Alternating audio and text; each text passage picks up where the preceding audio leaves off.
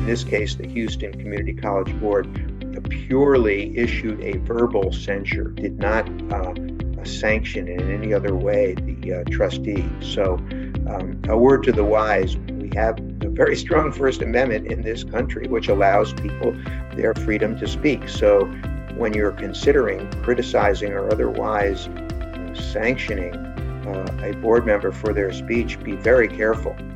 This is In the Know with ACCT, the voice of community college leaders. I'm Kaylee Woods. On this episode of In the Know, ACCT's Andy Lane sits down with career lawyer Ira Shepard to discuss the Supreme Court's ruling in the Houston Community College System versus Wilson case. With very little precedent for cases dealing with the function of a community college board, we'll pinpoint the ruling's significance and how it may affect board member relations moving forward. Hello, I'm Andy Lane, Association Counsel at ACCT. Hi, I'm Ira Shepard. I'm outside general counsel to ACCT and a member of the law firm of Saul Ewing in their Washington, D.C. office. Please understand that this is not legal advice. It is for educational purposes only. Please consult your local legal counsel before acting on First Amendment issues. Ira, always good to talk with you. Today, we are going to be doing a deep dive into a 2022 Supreme Court First Amendment case called Houston Community College System versus Wilson. And Ira, I know you've been tracking this case for some time because I feel like we've discussed this the past several Lawyers Roundtable meetings that we've had at different ACCT events. So that's a very significant case. So kind of to start us off, thought we could talk about, the background of the case and how the situation ended up before the Supreme Court in the first place. Sure. The most significant part of the case is that it actually involves the day-to-day functioning of a community college board. In fact, I frankly think it's the first time the Supreme Court of the United States has ever gotten into the weeds of how community college boards function. In this case, very interesting case, it involved the Houston Community College and a board member by the name of Mr. Wilson. And what happened was that in the Supreme Court's words, Mr. Wilson and the other board members had a kind of, quote, stormy relationship.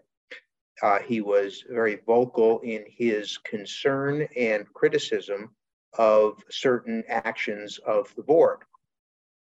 And the relationship continued to be very contentious.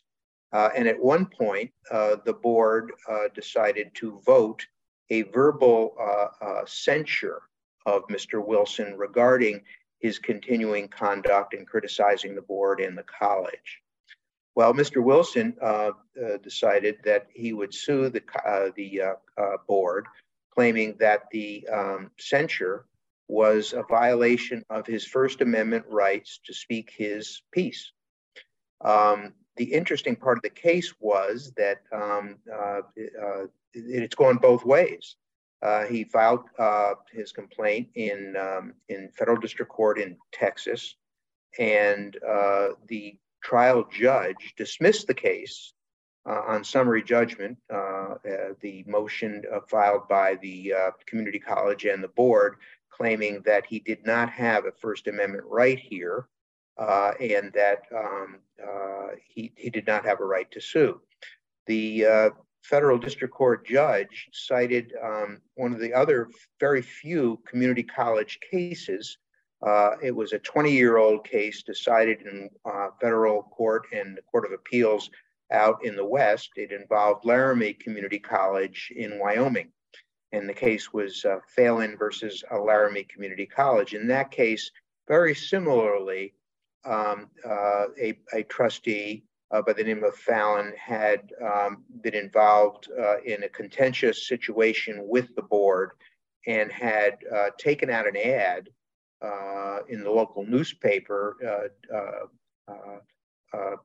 to the point criticizing the community college board of its actions regarding waste of funds, et cetera, et cetera. the board censured that person for her conduct, as she actually voted in favor of all of the expenditures in the past, and was fairly upset. The Court of Appeals for the 10th Circuit affirmed the community college's right to censure a board member for activity that they felt was inappropriate, and that it was not a violation of the First Amendment to do so. Well, the court in Texas cited that case as the only real precedent for this matter and dismissed the case. It went on up to the Fifth Circuit Court of Appeals, which covers Texas, and the Fifth Circuit Court of Appeals disagreed with both the trial judge and the Court of Appeals in the case involving Laramie Community College, and said that Mr. Wilson had a First Amendment right to sue the college and the Board of Trustees for alleged violation of his First Amendment right to speak. The Supreme Court actually granted certiorari, which is a Latin term for "we will hear the case," and granted cert, it's called cert among lawyers, in the case because there was a split in circuits. In other words, one circuit, the Fifth Circuit, ruled that a trustee has a First Amendment right to sue a community college, and the 10th Circuit ruled that a trustee does not have a right to sue a community college for First Amendment violations as resulting from a censure. So that's the background of the case. The most interesting part, and I'll turn it back to you, Andy, for your comments, but the most interesting part of the case is that the Supreme Court, which everyone knows is highly divided on many issues, decided this case in a unanimous fashion. They actually all agreed to side with the 10th Circuit Court of Appeals in ruling that Mr. Wilson did not have a First Amendment right to sue the board resulting from its censure of him. And the actual reasoning for the case is terribly interesting. The First Amendment ruled and interpreted by the Supreme Court was that neither side can shut down the other's speech simply by a verbal comment.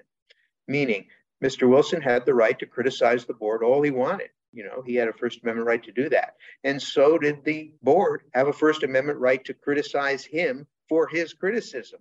So they ruled that a purely a verbal censure, understand that the board did not fine him, did not levy any sanctions against him. It just merely stated verbally that it disagreed with his conduct and censured him in a verbal censure. So on that basis, the Supreme Court underlined the fact that it's a very limited decision, that neither side can shut up the other by way of verbal comments. Both sides have the right to speak. And again, it underlined the fact that public boards, especially involving individuals who are elected or appointed by public officials, in this case, the Houston Community College Board were all sitting by way of election. Public boards don't have a right to fine or otherwise sanction other duly elected individuals, but they do have a First Amendment right if they choose to censure that person with no other sanctions. And at that point, I'll stop my summary and turn it back to Andy. Yeah, no, that was great. I think you captured all the key points there. The other part I thought was interesting in the court's opinion was their holding that they talked about the fact that Mr. Wilson, being an elected official, I think they used the phrase shoulder a certain degree amount of criticism. So essentially saying that if you are in this type of position, you're expected to keep exercising your free speech rights, even if you are criticized, by your fellow board members.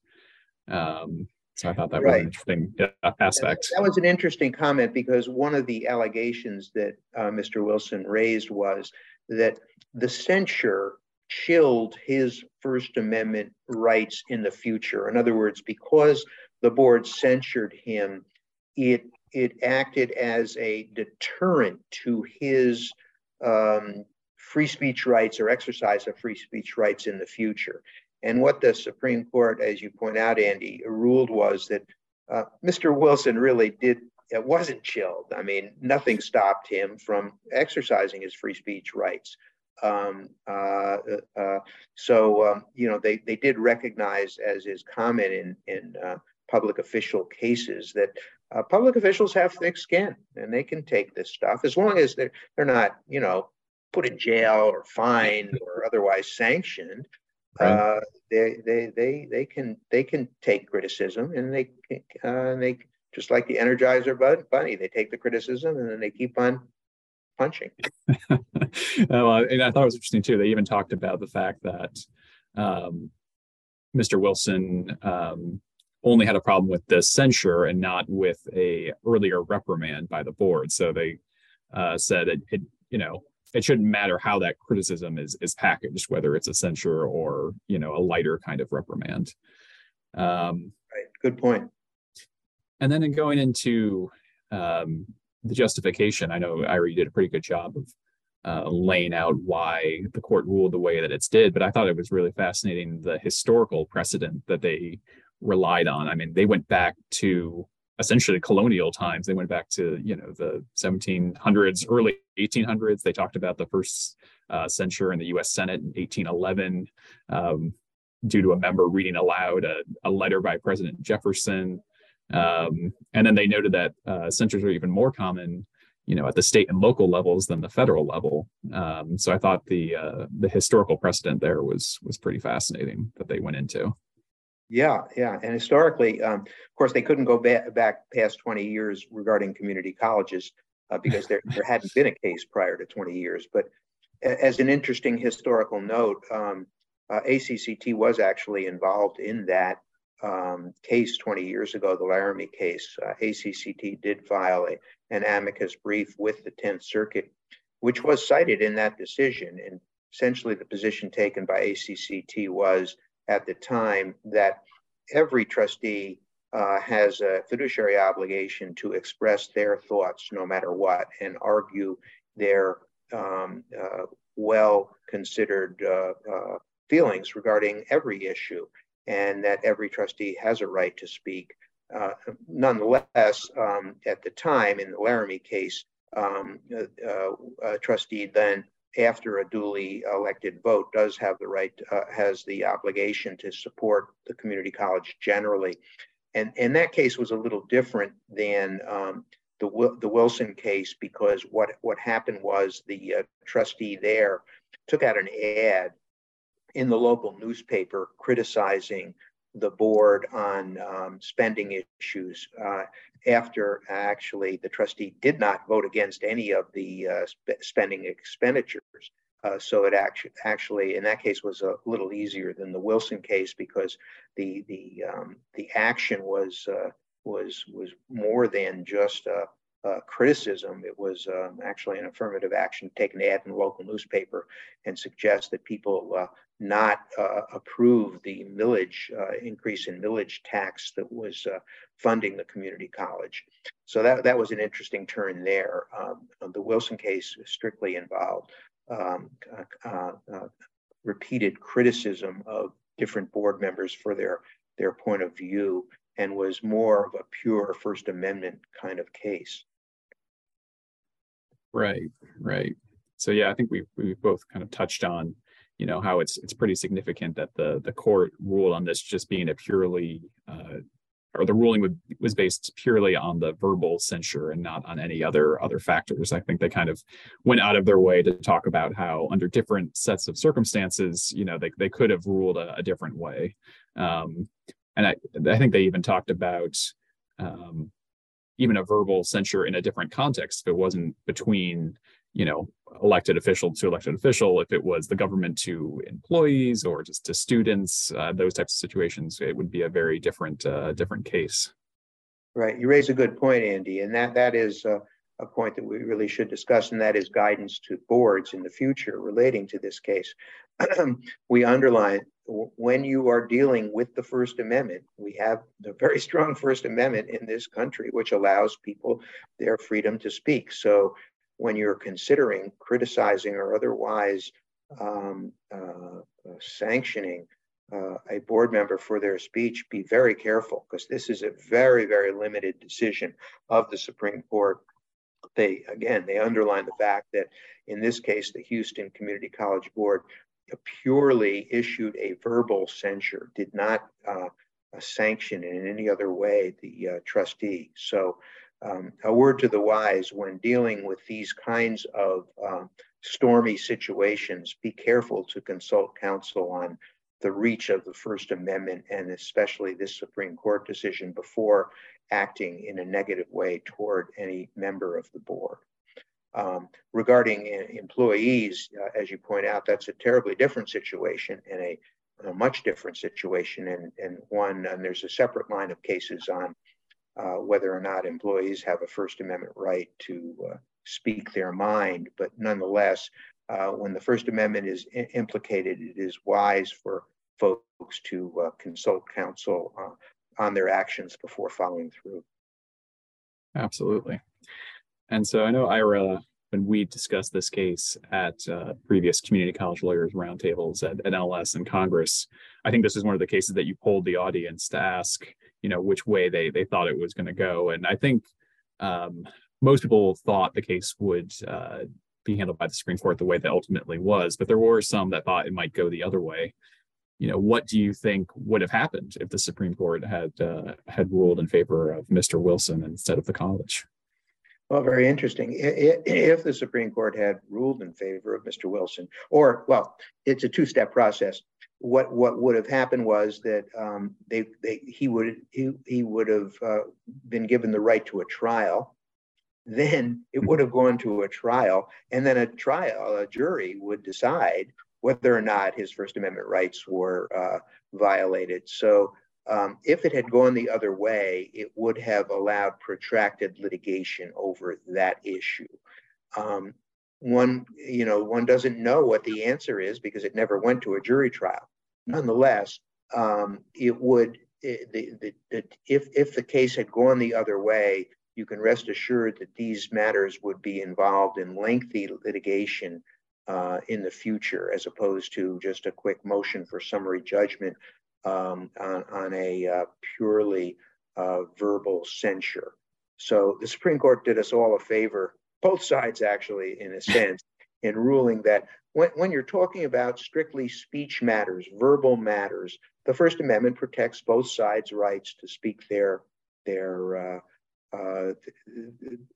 own thoughts, and that is that a trustee does have a right to criticize other trustees if he or she believes those decisions are wrong. So does the board have a right to criticize the criticizer. It's as we say, sticks and stones break your bones, but words will never hurt you. Now, obviously, we're talking about verbal comments that are civil. There was no allegation here that the verbal comments were otherwise uncivil. It was a solid disagreement among people. And that's kind of how the Supreme Court unanimously said, if there's one thing we have in this country, it's the ability to solidly disagree about things. Yeah, I think they closed out the opinion by saying, the solution in this case was, debate and argument, not litigation, something along those lines. So, good point. Yeah. Good point. So, closing thoughts on where we kind of go from here. It seems like the court basically is reinforcing the established tradition, but any other implications you see for other First Amendment jurisprudence that's out there, or well, I think, yeah, a good point. I think it is something that's not going to go away, in the sense that, it's funny, I've been practicing law for many years, and, I learned the First Amendment in law school, and there's never been a time in the last 50 years when the First Amendment hasn't been used more. We are, the current society is very debate-oriented, argument-oriented. People have expressed their views everywhere. The First Amendment used to be, especially in the higher education area, one that was the exclusive purview of professors who guarded their First Amendment rights to speak about controversial issues. Well, the First Amendment now is everybody's amendment. The cases are there for every public employee of every rank, of trustees, of boards, and I see the trend not decreasing. So in the foreseeable future, there's going to continue to be more and more First Amendment controversies. So when you're acting as a board, understand the First Amendment is something that the Supreme Court has ruled is not compromising. And individuals have a right to express their First Amendment views, and so does the board.